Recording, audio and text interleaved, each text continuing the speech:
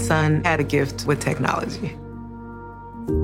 With reliable internet at home through the Internet Essentials program, the world opened up. He's part of this next generation of young people who feel they can thrive. Through Project UP, Comcast is committing $1 billion to help open doors for the next generation with the connectivity and skills they need to build a future of unlimited possibilities. We got another day of NBA action. And with FanDuel, every night is a watch party. So it's time for your FanDuel crew to make their bets. So, what's the move tonight, gang? You know that new customers who bet $5 get $200 back in bonus bets if you win. Woo-hoo, we're heating up, fam. Bet all the stars with all your friends and make every moment more. Only on FanDuel. New customers bet $5, get $200 back in bonus bets if you win. Make every moment more with FanDuel. It goes down in the DM. It go down in the DM. 21 plus and present in Virginia. First online real money wager only. $10 first deposit required. Bonus issued is non-withdrawable bonus vest that expires 7 days after receipt. See full terms at FanDuel.com/sportsbook. Gambling problem? Call 1-800-GAMBLER. Welcome to the Pants Cast, brought to you by Lululemon, a show about all things pants. My guest is Matt James, former NCAA player and Lululemon ABC pant enthusiast. Hi, great to be here. Matt, tell us all about those ABC pants. The comfort? They're like the pants I put on when I don't want to wear pants. Versatility? You could wear these pants to a wedding, but you could also wear these to a cookout. And what about style? They're like if casual and cool had a baby. Well, it's clear why you're an ABC enthusiast. Pleasure having you and your pants on the show. Thanks for having us. Find the shockingly comfortable ABC pants at Lululemon.com.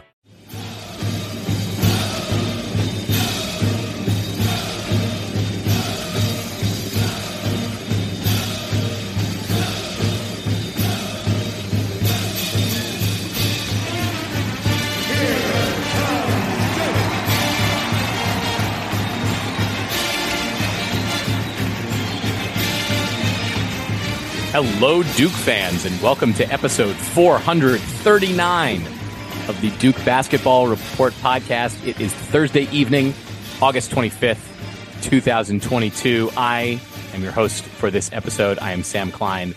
I am coming to you from my home apartment in Cambridge, Massachusetts. I am joined, as always, by Donald Wine and Jason Evans. Jason, sir, good evening. How are you? Doing pretty well. I had something kind of exciting happen today. I went into an office. First time in 2.5 years. Did you wear pants? I did. Yeah, I wore pants. I was not wearing my underwear, which is like a rare thing for me. And how was it? First, TMI, but some people wear underwear and pants to the office. Together. Right. What I meant was usually I'm just kind of lounging around. I'm usually doing my work on computer, honestly, in my underwear or shorts. But yes, I wore pants today. I was at the CNN Center working for CNN today. And yeah, first time in 2.5 years. The office was sparsely attended. What did you think? Not a lot of people. What did you think about work in person? Yeah, it's almost like I'd done it for 30 years and completely forgotten. Wild. I have so many thoughts about work, but this is not the What Do We Do About Work podcast. Donald, how are you, sir? Did you put on pants today? The pants I have on are lounge pants, so yes, I did put on pants, but they are of the lounge variety. I don't have an office, so I work from home, which is great, or I work on the road from hotel rooms, as you guys know. So nothing extraordinary in my life, except that it's actually been very nice weather in DC lately. Excellent. Well, I have a couple things I wanted to share personally before we get into all the various Duke basketball topics tonight. The first, shout out to all of my dark mode friends. Microsoft Word, on my computer at least, went full dark mode today. I don't know how that happened. I don't know why, but I'm very excited about it. I also, this week, purchased a new mandolin. It's the second time in the history of this podcast that I've purchased a new mandolin. So we'll see how many more times that happens over the course of my life. I don't expect to buy another one for a very long time, but that was cool. The third cool thing that's going on, it's actually next week, and it's actually debatable that it's cool, but most people, I think, are probably reading the news that it's cool. NASA is launching the Space Launch System rocket on Monday. This is cool. This is very cool. It is We're cool space nerds here. unless you don't believe that the government should spend many tens of billions of dollars building a rocket system that is technically unnecessary in the pursuit of deep space exploration. I have perhaps, I don't know if unique perspective, but I do have some behind the scenes perspective on this because I worked on this program for 3 years. And I think it is a giant waste of money, but it's also extremely cool. So no, that's the best waste of money is the stuff that's cool. Also, listeners out there cannot see this, but Jason and I do. Sam has a rocket stash behind him that we can see, which is tying into this theme of space flight.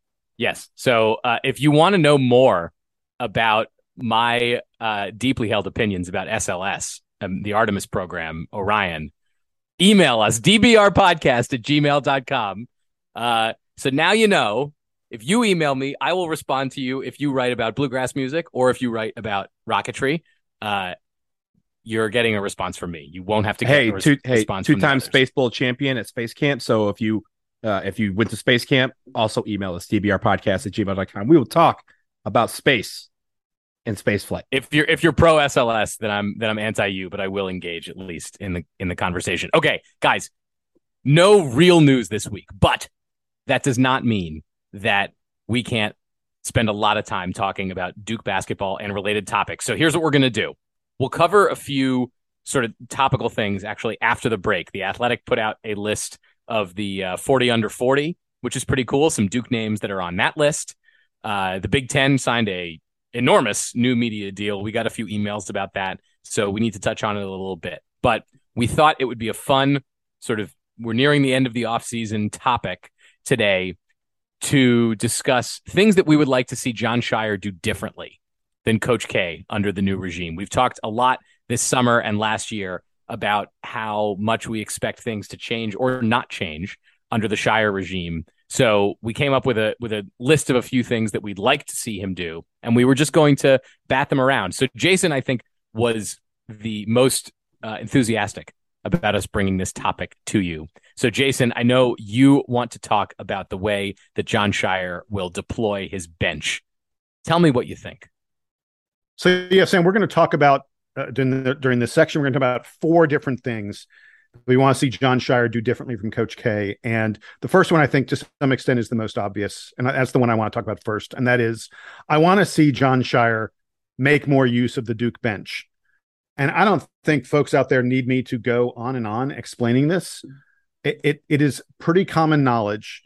We've seen it at Duke over and over and over again over the years that Coach K really prefers to play, I don't know, you can say 6.5, 7, maybe 7.5 guys. I think it's really 6.5 or 7 guys. And there's a very good reason that Coach K has always felt that way. He's felt, hey, if I've got 5, 6 guys who are my best players, why wouldn't I want them on the floor all the time? And you know what? Mike Krzyzewski has forgotten more stuff about basketball than I will ever know. So it's hard to argue with. But on the other hand, I feel like there is a good case to be made for having your players be a little bit fresher. There's a good case to be made for, hey, you never know who's going to develop, who's going to turn into the player you didn't think they were. Look, we only need to go back a couple years. Justin Robinson never got a chance to play in Duke games. And when he suddenly got a chance to play, we found we had a player that was way better than we expected. And who knows how many other guys have been like that on the Duke bench over the years where they just weren't given many chances. And when they were given chances, they were afraid of messing up and being sent back to the bench and being put in purgatory and never getting a chance to play again.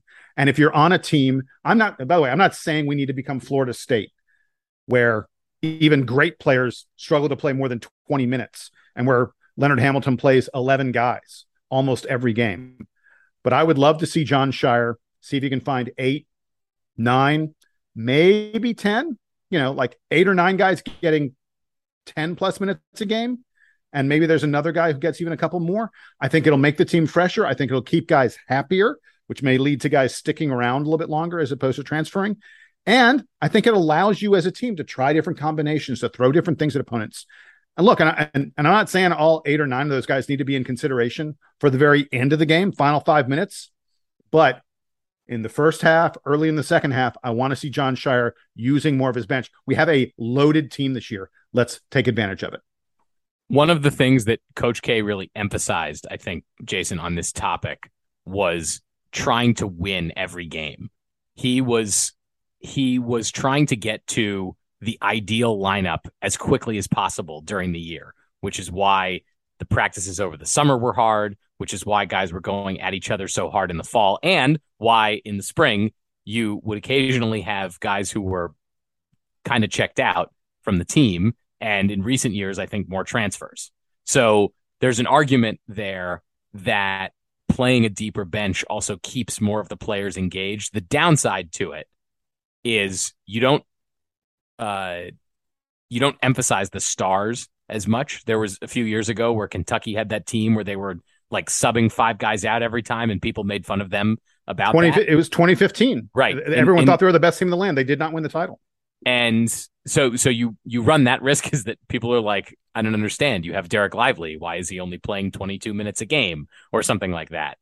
The other thing that you risk there relative to the Coach K method is you probably lose more games. The 2015 Kentucky team notwithstanding, if you're playing less talented guys more minutes, there's more time on the floor for the other team to take advantage of that. And there may be times when you've sort of deployed the wrong strategy. So I think regardless of the way Jon Scheyer coaches, it's unlikely that he wins as many games as Coach K does. But I like your idea, though, about him tinkering a little bit more and about him using different combos, because it'll be more interesting, I think, for Duke fans to watch. Interesting enough, I think that 2015 team is the one where for Kentucky's, where Cal basically at the last home game said, all these guys are growing pro, everyone give them a round of applause, and none of the guys had actually declared yet or had made that decision yet. So he kind of was like, I have 5 recruits coming in, these guys are leaving. And they were kind of like, okay, I guess. But back to Jason's point, I think the one thing I want from the depth part is confidence. And confidence comes from having your number called and knowing that it's going to be called and being ready to answer that bell, right? So it doesn't necessarily mean, hey, Jason, get ready to go in the game because you're going to play for 10 minutes. It could be, Jason, Sam is in foul trouble and now we need you. But if you haven't played all year, you don't have that confidence that you can be the guy to hold the fort down until the other person goes back into the game. I want everyone to kind of get that experience in the beginning of the year. And yes, it may lead to, some tough moments or some difficult stretches, but it's about learning how to, smooth those rough edges before March. I don't care if we're not the best basketball team in the land in November. We all want to be the best team in the land at first Monday in April. And I think by doing that, everyone on the team, obviously there's a lot of factors into winning a national championship. Confidence is one of them. And I think by having some good depth, and it doesn't have to be 10 or 11 guys, it could be 9 or 10. But if you have everyone playing with confidence, then it doesn't matter who's on the floor or when someone's name is called. Everyone understands the role, everyone executes, and we're playing very well as a team. Look, my last word on this is I can barely remember. Is it maybe Javin DeLore? I'm trying to think of a recruit outside of the top 30 who has turned into a really significant player at Duke. And it doesn't happen very often. And a lot of that is because we always have top 25 guys who are playing all the minutes. And like I said, is it Javin DeLore? Jack White, I guess. Yeah, Jack White is a good one. But how much did Jack White impact the program? I want to see a Jaden Schutt have a chance to become a great ball player at Duke. I think Jalen Blakes may have a chance at some point to become a significant part of this program. It's not going to happen unless they're willing to stick around a long time like a Jordan Goldwire was, or unless they start to get some playing time earlier in their career. So that's where I am on it. And I hope it's something that Scheyer does a little bit differently.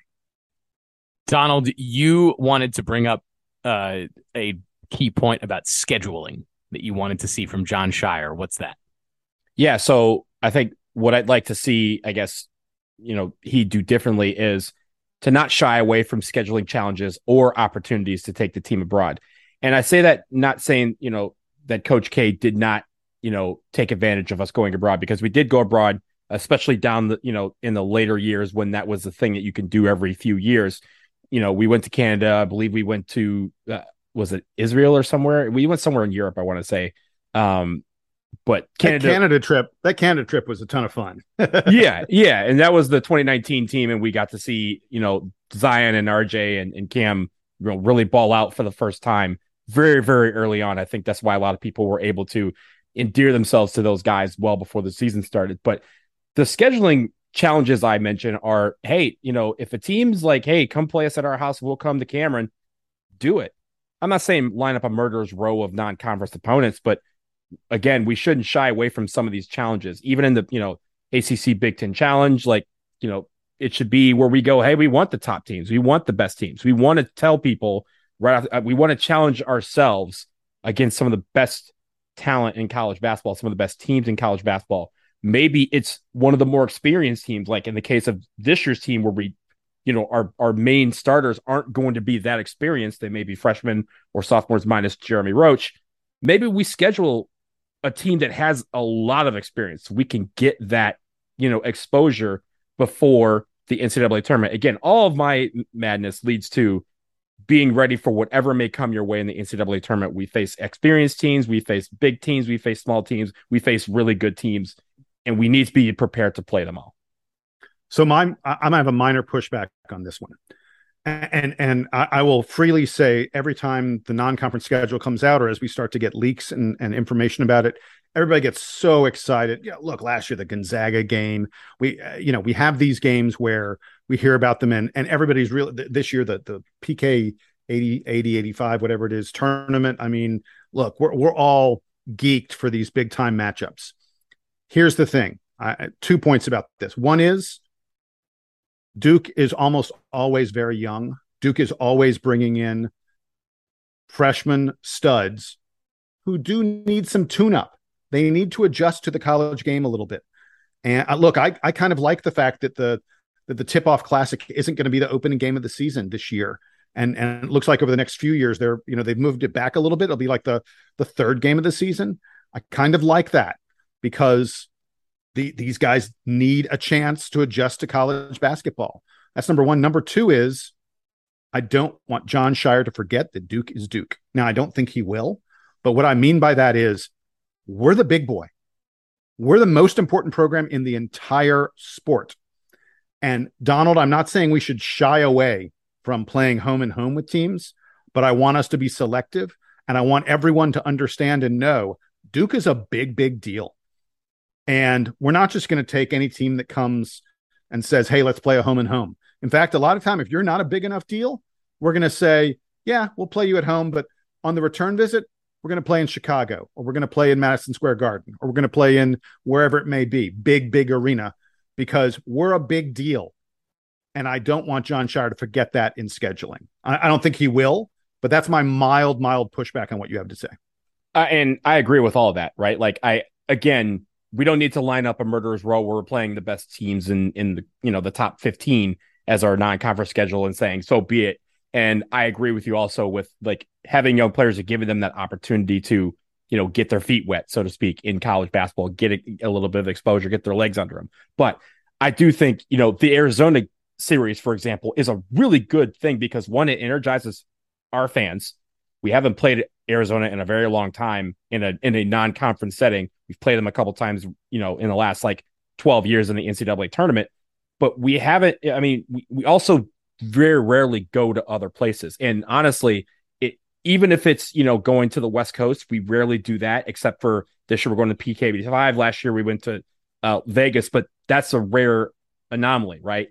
It's only usually when we play in the NCAA tournament and we get pushed out west that we usually play there. So even, playing a UCLA, for example, UCLA may not be the best team in a couple of years, but it gives us, a different look, a team that we could see, and also exposes our players to travel and all these little detailed elements that, again, will help them in their preparation as a college student, a student athlete for the NCAA tournament down the line. So I agree with you on all those things. I think there's, again, we can pick and choose, but that doesn't mean we're going to end up with zero. I think every year we should have something that we go, hey, this is going to challenge us in a unique way, but it's going to give our guys the tools that we need to succeed down the road.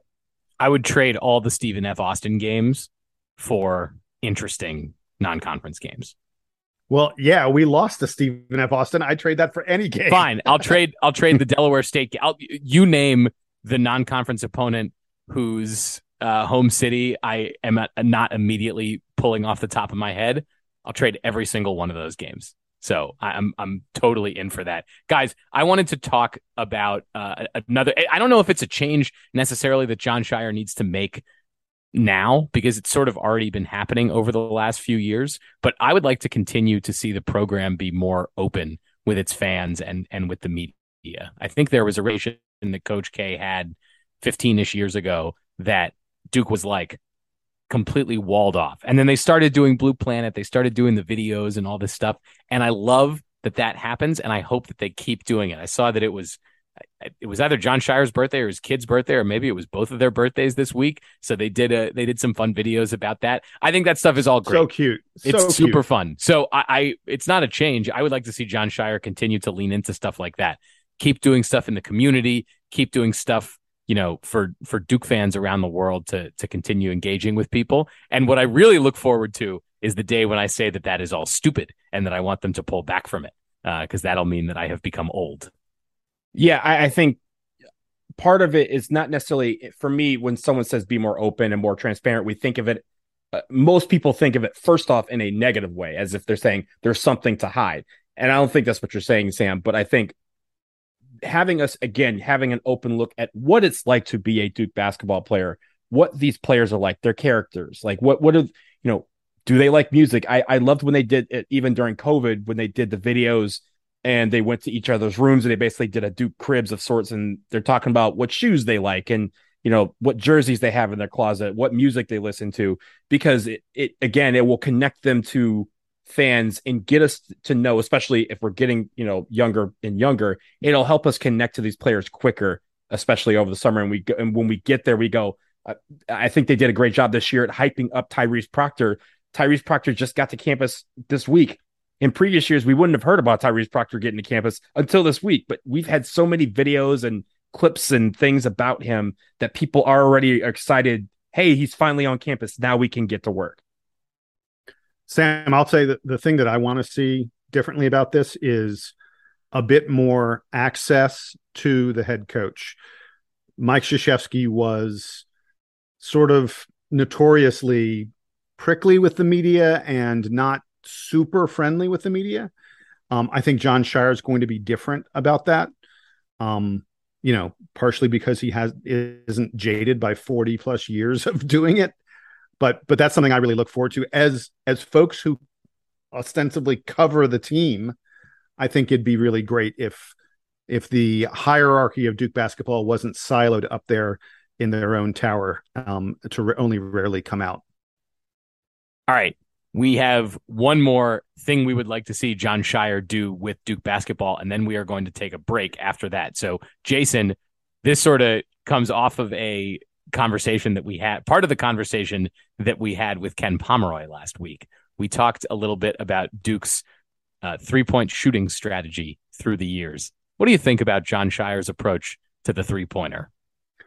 Yeah, I will be very blunt. I think that Mike Krzyzewski did not, early in his career, he was revolutionary about understanding the value of the three-pointer. I think that Duke has gotten away from that in recent years. And I really want Jon Scheyer to turn Duke back into a team that shoots a ton of three-pointers. Gentlemen, if we go back to 2001, the Duke Blue Devils took almost 42% of their shots from three. They had the 11th most three-point field goal attempts in terms of a percentage of shots of any team in the country. And that was something that continued for quite a while. I'm going to give you the numbers over the past few years. Last year, Duke was 230th. I couldn't read my own handwriting. We were 230th in the number of three-pointers we took in our three-point percentage, three-point attempt percentage. The year before that, 152nd. The year before that, 301st, 209th, 194th. You can't find a year where Duke was among the top 150 in terms of the number of three-pointers we took until you go back to 2017. This is a team, Duke is best when they are shooting a ton of three-pointers. I just think that that's the way the game has gone. And I really want Jon Scheyer to get back to doing that with the Blue Devil teams. I think you can see it a little bit from the guys he's recruited, both this year and moving forward. And I just hope we see it on the floor as, you know, as part of the game plan, in addition to being the guys he's recruited. I'm telling you, if Duke is one of the top 50 teams in the country this year in 3-point field goals attempted, that will be a very, very good thing. And by the way, last year when we were 230th, we were the 37th best team in the country at shooting threes. We were a great 3-point shooting team. Thank you, AJ Griffin. And we didn't shoot a ton of threes. You know, I get that sometimes you don't want to take them because they aren't a good shot. And one of the reasons you shoot better is because you take good shots. But man, I just want to see this team bombing away a little bit more. So the slight pushback I'll give this is, if you look at the numbers, especially over the last like 12 years, going back to 2010, I know you mentioned 2010 and 2001. We actually, when you look at the percentages, not the ranking, but the percentages, we actually matched or exceeded those percentages in several years. I mean, the best shooting percentage we had was 2013 from three. We shot 39.9% from three, right? And we were 162nd in the number of threes per total that we took. Their 3-point average was 33.3%. But you mentioned that in 2001, that was the most we've had over the last like 20 years, I want to say.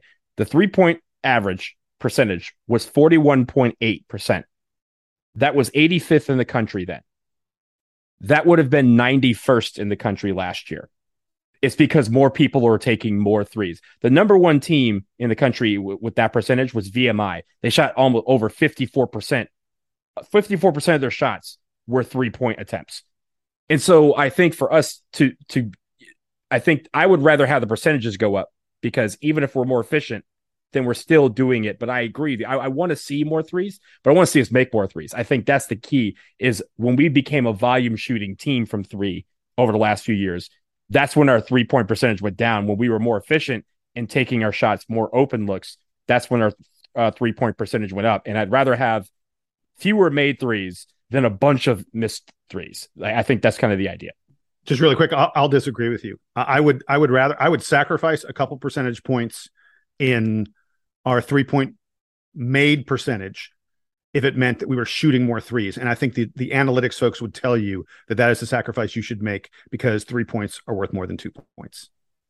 And yet, Duke has managed to continue to be one of the best teams in college basketball almost without fail through all of this. And I think there is, as much as he was, old at the end of his career, Coach K, in a way, always felt like he was half a step ahead of most of the competition in terms of game planning. And there was, I think when we look back, we'll realize that there was something going on there where he always kind of knew what was happening. Look, Duke didn't win every game. They certainly didn't go to the Final Four as often in Coach K's last 15 years as they did in his first 15 years. But there was something about what Coach K seemed to know at every turn. And when teams are catching up on the analytics, Coach K is going to change the paradigm. So to me, there's something about just being able to think independently of the trends that helped him distinguish himself through a few different phases of his career. I will say really quickly, when we had a couple of those years where we were shooting very well from three and taking a lot of threes, we didn't have people in the paint like Zion Williamson or Mark Williams who were going like 67, 68, 70% from two. And remember, the analytics basically now are take a 3-pointer or take something within like 5 feet. And we're very, very good at stuff within 5 feet. It's just that we need to, maybe if we're a touch better from beyond the arc, it puts more pressure on defenses, because again, the two best places for us to shoot, we're excelling at both of them. We're just not taking enough shots to make it happen on both ends. Guys, how often last year was I obsessed with mid-range jumpers and not taking mid-range jumpers. And I can I already know for a fact that Jeremy Roach and Dariq Whitehead are going to drive me crazy this year. I'm resigned to this. It's always, you have to, basically it's like almost as a stat game of like, who's gonna annoy you the most by taking mid-range jumpers. Last year, it was probably Paulo Banchero. Mark Williams started to do it, but he started making them. So we were like, okay, we'll give you a pass. But it's always one every year that's going to frustrate you. It was Paulo and Trevor Keels. Both of them took too many of them. Mm-hmm. I don't think that the mid-range game is ever entirely going to go away, because as a lot of NBA players have found, even if it's a lower percentage shot, there are opportunities to catch the defense napping and for you to get a good mid-range or slightly farther than immediate range 2-pointer to stretch the defense a bit. All right. And I get, by the way, the threat of the mid-range is what allows you to go around guys and get layups. And it's what allows you to get step back threes. And, yes, I understand it, but I still, from an analytics standpoint, it drives me crazy. It's the Jordan effect. Jordan was a masterclass at the mid-range jumper. And that's why people still think he's and the Kobe and Kobe. And now everybody likes to hate on Carmelo Anthony, and he takes a lot of mid-range and long twos. So the times evolve. All right, guys, we need to take a quick break. When we get back, we are going to cover a bit of the news. Some Dukies made the Athletics 40 under 40 list. Kara Lawson snagged a big time recruit, and the Big Ten has a big. I don't know how many bigs that was. Real big. I was going for 10. Real big new TV deal. Stick around.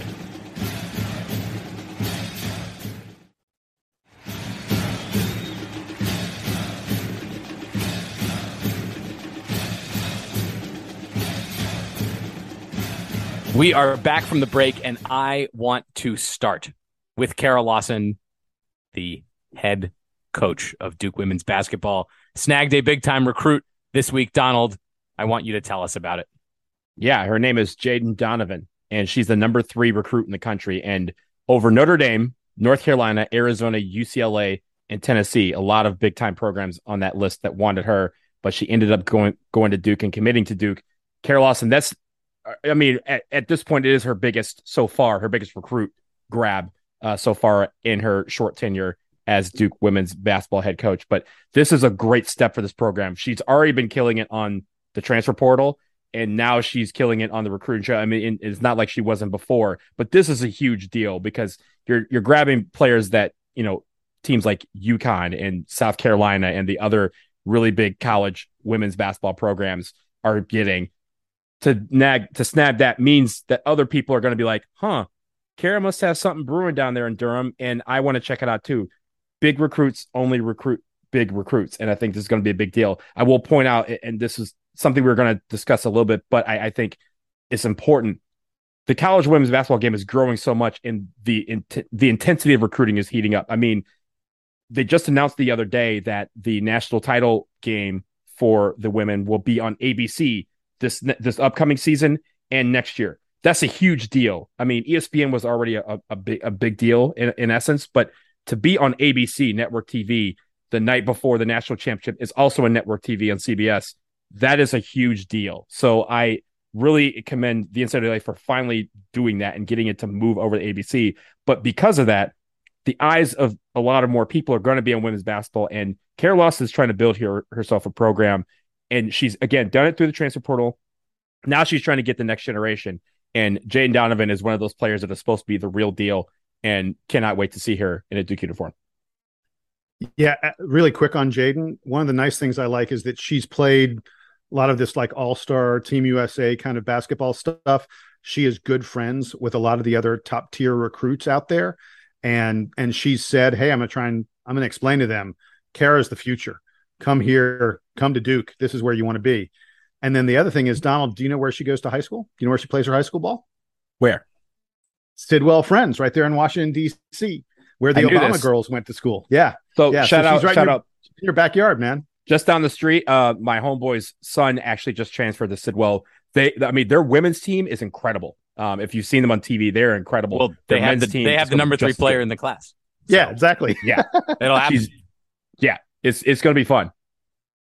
I love this. This is awesome stuff. There will perhaps come a point where we do have to just cover Duke women's basketball regularly on this program, and I look forward to it. Yeah, I look forward to being forced into that day. So that is what I will say about that.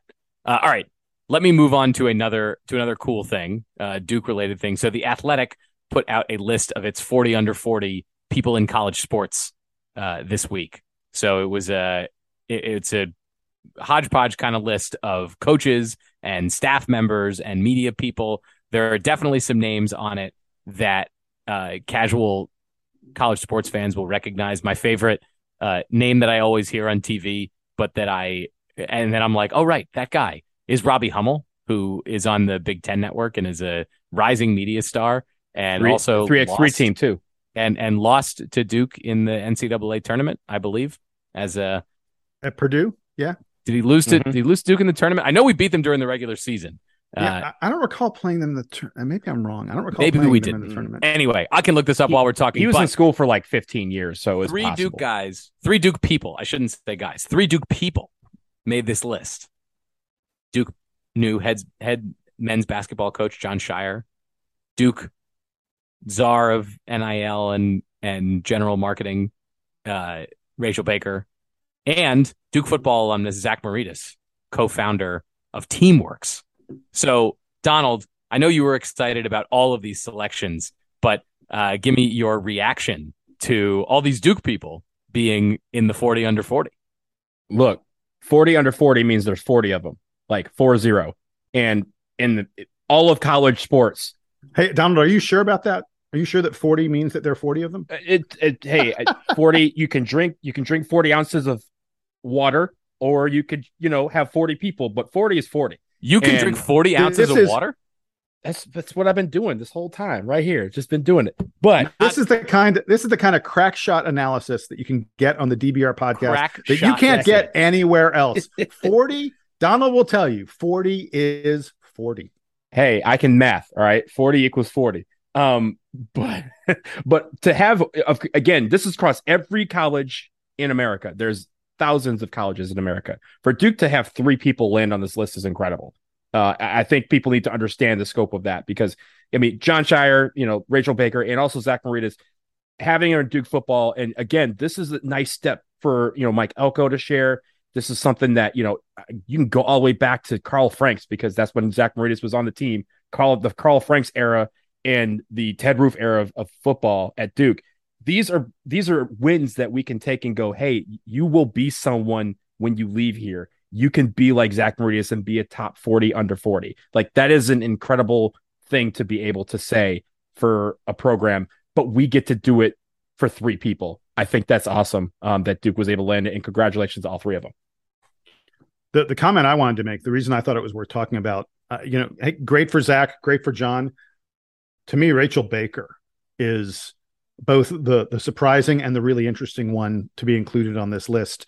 And I say surprising because there's a lot going on in NIL, but for the Athletic to sort of say, hey, here's the person who's, leading the way to some extent from the standpoint of a program, a university, actually just a program. That's really because her focus is exclusively Duke men's basketball. And for her to be this, major figure in the NIL world and to be developing ties and developing opportunities for players, this is a really, really big deal. And for the Athletic to note that and put it out there for the whole world to see, they're essentially saying Rachel Baker is, the best NIL person at any school right now. And that's huge for Duke. Also, what's incredible about that, she has been in college athletics for all of 4 months because before that, exactly, she was at the NBA. So literally and she's Nike. Been at Duke for 4 months and Nike. Yeah. But before that, she'd been at Duke for all of 4 or 5 months, and she's already a top 40 under 40 in college athletics. Incredible. Yeah. When all the NIL stuff changed so rapidly last year, I remember thinking how's Duke going to deal with this and what's going to be the best way to go about it and how are all the programs going to deal with it? And the way, at least initially, that Duke has approached this with having the guys like take sponsorships and stuff, but make it feel pretty, you know, pretty buttoned up, and having Rachel Baker in the fold to kind of direct traffic there for the players seems like absolutely the right move, because you want the players to feel like the program has their back when it comes to this stuff. Because I am sure we're going to hear stories about players who like had a photo shoot, but they also had practice, and the program wasn't talking to their manager that was coordinating the photo shoot. And so now the player has to miss practice, or the player missed a couple exams and now they accidentally failed out of a semester and they're under some kind of probation, or whatever sort of silly thing is going to get in the way of them being on the field or on the court. And it's extremely cool that Duke has Rachel Baker there. I think that it's awesome that Zach Maritas is on this list, has built one of the coolest companies related to sports management in the last few years, and has a ton of awesome clients, from professional sports teams to college programs. So pretty cool that he's doing that. And of course that Jon Scheyer is on this list. Hopefully he continues to be a rising star in college athletics. All right. One more hodgepodge type topic. Look, I don't know how much more we need to say about the media rights and all this, but the Big Ten signed a big deal, big media rights deal to stream Big Ten games coming up. It doesn't last very long. It's only a few years, but we got emails about this. Jason, can you just start breaking this down for us and tell me, like, what do Duke fans really need to know about this? Because I think there's a lot you can read into it about future realignment and the kind of money that's going to flow into these programs. But what do we need to think and know about this? So the deal is $1 billion a year for the Big Ten's media rights. And it moves, by the way, it moves the Big Ten away from ESPN. The deal was signed with Fox Sports and a couple other folks, NBC, I think. I don't remember all the details. Fox, exactly. CBS, NBC. So Fox will have the noon game, CBS will have the 3:30 game, NBC/Peacock will have the primetime game. Right. And you're talking about football, even though the basketball exists, but football is what this is obviously all about. And there are a lot of questions about what this means for Big Ten basketball and it being televised by ESPN. There's talk that they may sub-license some Big Ten basketball games to ESPN. There are questions about whether the ACC Big Ten challenge will survive and will continue to be a thing that can be done, because it is something that was broadcast by ESPN and was contracted through ESPN. All that aside, I think that this, to some extent, hastens the death of the ACC. I know that I've been one to kind of waffle on that. And look, there may be something that comes up in the next couple of weeks that changes my mind. But at the moment, that's just too much money. The amount of money that the Big Ten programs are going to make is going to, put them on a non-competitive platform compared to ACC programs. The Big Ten is going to have, pardon my French, FU money. They can mess around and not really Foxtrot uniform money. Yeah. Yep. Yeah. They're over the course of time, this is going to impact their facilities. It's going to impact what they can pay their coaches. It's going to have in a trickle down kind of way. I think it will impact the NIL deals that can be provided to players. It stretches to everything, and it's not just football and it's not just basketball. It's going to be to other sports as well. And I expect the SEC will join them in a contract of this size. It is so much bigger. Their payouts are going to be so much larger than anything that the ACC, the Big 12, the Pac, whatever you want to call it, and everybody else gets, that it puts them on a massively different playing field.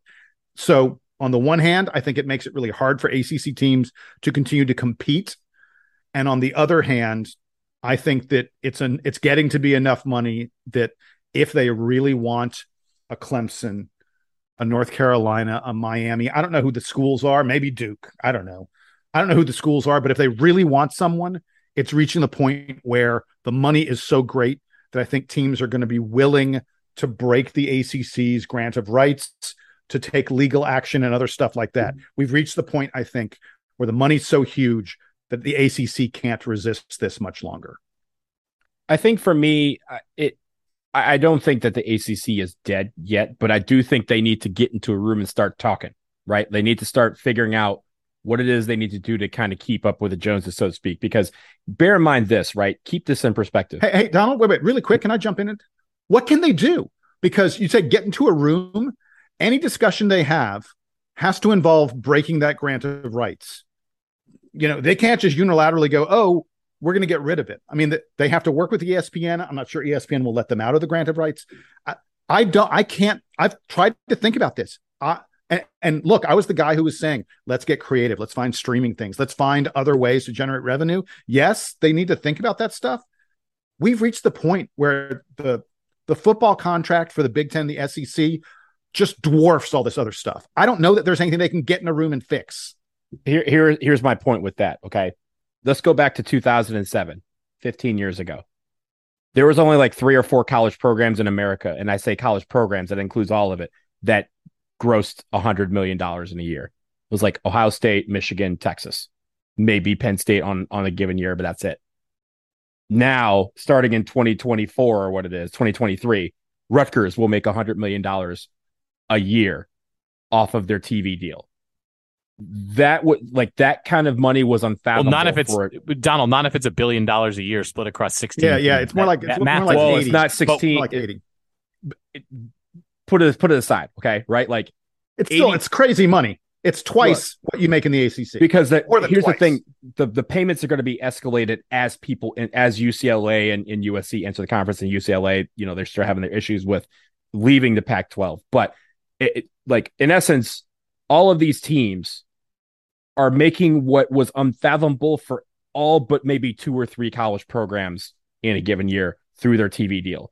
So I don't think that that's all the money, because ESPN, again, was left out of this. I know they've paid a lot to the SEC, but there's still money on the table.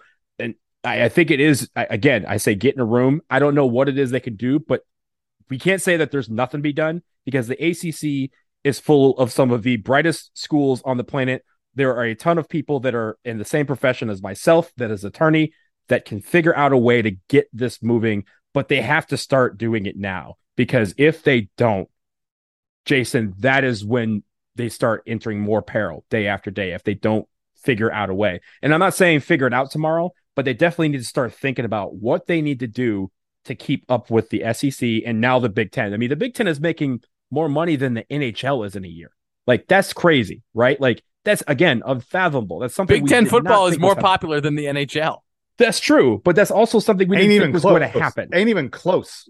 But it wasn't something that we thought would ever happen. That was never in the minds of people, because, again, when Michigan football would, the big house was the big house for a reason. The big house they'd gross $100 million in a year based off ticket sales and parking. And they didn't even have to sell beer until 2014.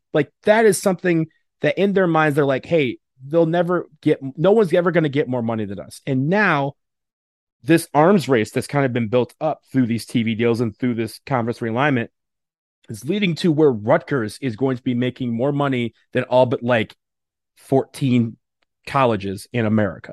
That is something that makes me want to say, ACC, we can do better than what we're doing right now. And don't tell me that we can't. And don't tell me that time has run out, because time hasn't yet run out. But they need to start talking about what it is they need to do to get done. I don't have that answer on this show. And I don't know if anyone else has that answer, dbrpodcast@gmail.com. But I do think that that's something they need to start talking about now, because next year, the year after that, when this conference realignment actually happens and the money actually starts flowing in, it'll be too late. What I wonder in all of this, where the SEC and the Big Ten talk about continued expansion, is that at a certain point, these programs that are talking about adding on the West Coast, Stanford, Washington, Oregon, Cal, on the East Coast, from the ACC, they're talking about Virginia Tech, Miami, Florida State, Clemson. How many of these programs are actually raising the bar in terms of average eyeballs that are coming from viewers that would make the contracts more valuable? Because as we've talked about, it's about the number of people that are tuning into your games. And I know that Miami from had its everywhere, heyday. not just regionalized too. Everywhere. Because it used to be where it was regionalized. It's just everywhere, right? Everywhere. So yeah. how many Miami football fans are tuning in? How many Clemson football fans are tuning in? And by the way, they are thinking not just about Clemson in its current state under Dabo Swinney, because 10, 12, 15 years ago, Clemson was not what Clemson is today. Maybe 15. You have to go back 15 years because Dabo's been building this thing they were for a while, then they weren't, and then now they are again. How valuable today are some of the, like, if the Big Ten could start over, like if let's say Ohio State could start over and make a conference out of anyone that's not in the SEC today, half the teams in the Big Ten wouldn't be, or close to half of the Big Ten teams wouldn't be in that conference. Rutgers wouldn't be in that conference. Rutgers, Northwestern, you can go Maryland, Purdue, a lot of them. A lot of these programs wouldn't be there. They might take Washington, they might take Oregon, Indiana, no way.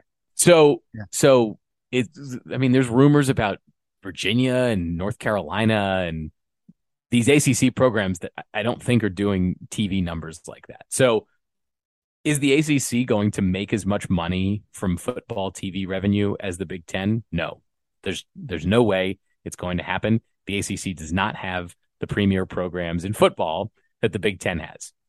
Does that mean that the ACC is done as a conference? I don't know. I don't think so. I think there are enough ACC schools that are going to get left out of this round of conference realignment that the conference might still exist. And we've talked about this plenty before. The question for me is, can the ACC still have enough money that its basketball programs, which is really what we're here to talk about, can continue to stay afloat and can continue to build and be successful? I'd argue that yes. Even if the ACC loses a couple of marquee football programs, there's still some money left there. I think downstream of that, what will happen is that ACC schools, Duke included, are going to have to make tough decisions about what other programs they keep around. And it's going to be a bummer, right? Duke has invested a ton in other athletics programs, and they might have to realize they have to cut some of those things, because that's ultimately where a lot of the football money goes. It does go back into the football program. It does go back into building new practice facilities. It goes into making upgrades to the stadium, etc. But it also funds the baseball team and the lacrosse teams and the softball team and the soccer and the swimming and the golf and the wrestling and the volleyball and on and on and on. These are sports that I am sure you would love to say Duke is great at. And I am also sure that 99% of our listeners have never watched Duke play on TV. So I think the other thing about conference realignment is, and I don't know the answer to this question, maybe one of you two do, does the contract for the Big Ten expand if they do take on another team? Because if it doesn't, yeah, there are escalators in it to get bigger. But the thing is, the networks are not going to pay more on average per team for a team that doesn't bring in more than average eyeballs. So if North Carolina is not better than half the current Big Ten at bringing in TV viewers, then North Carolina is not getting added to the conference. Rutgers is lucky that they're in the Big Ten now. Rutgers is lucky that they joined the Big Ten when it mattered what media market you were in, because that is almost completely irrelevant today. The one question that I do have then is, right, if there is an escalator, then I think, as you just mentioned, Sam, in the ACC, there is very few teams that are going to really push that needle. There obviously is still the big domino out there, and that's Notre Dame.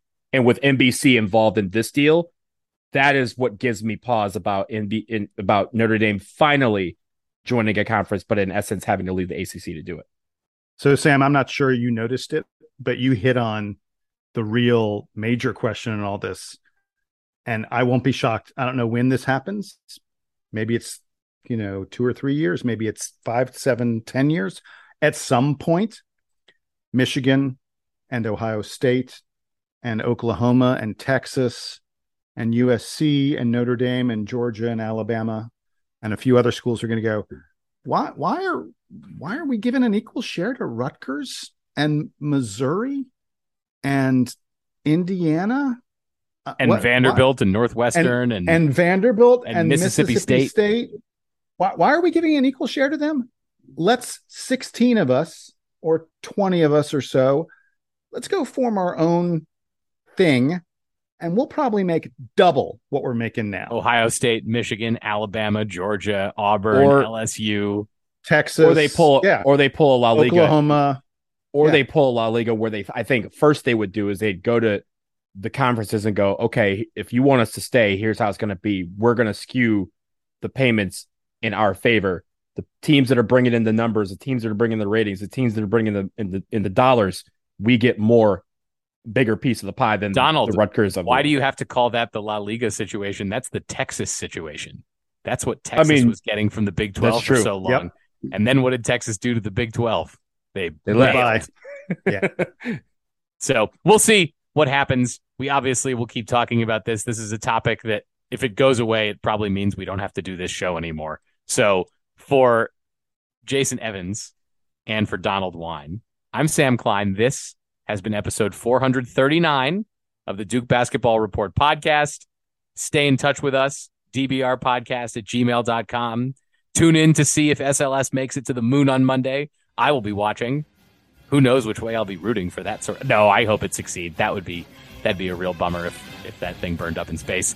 But we'll talk to you. A lot of money. If it doesn't make it, that's a lot of money wasted. So much money. If you want to just get so angry that your government has just been pouring money down the drain, Google this program if you're unaware of it, and if it hasn't crossed your ear holes yet or your eyeballs yet this week, read about it. Episode 439. We'll be back again soon. Duke Band, take us home.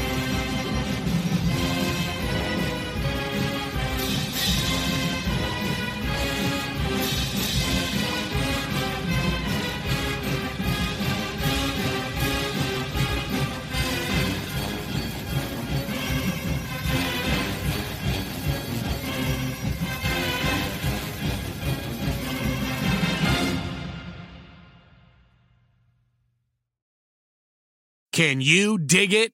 With a Bobcat compact excavator, you can. Up to $6,000 in rebates on select models and 0% financing for 36 months. Check us out at Bobcat of Charleston in North Charleston.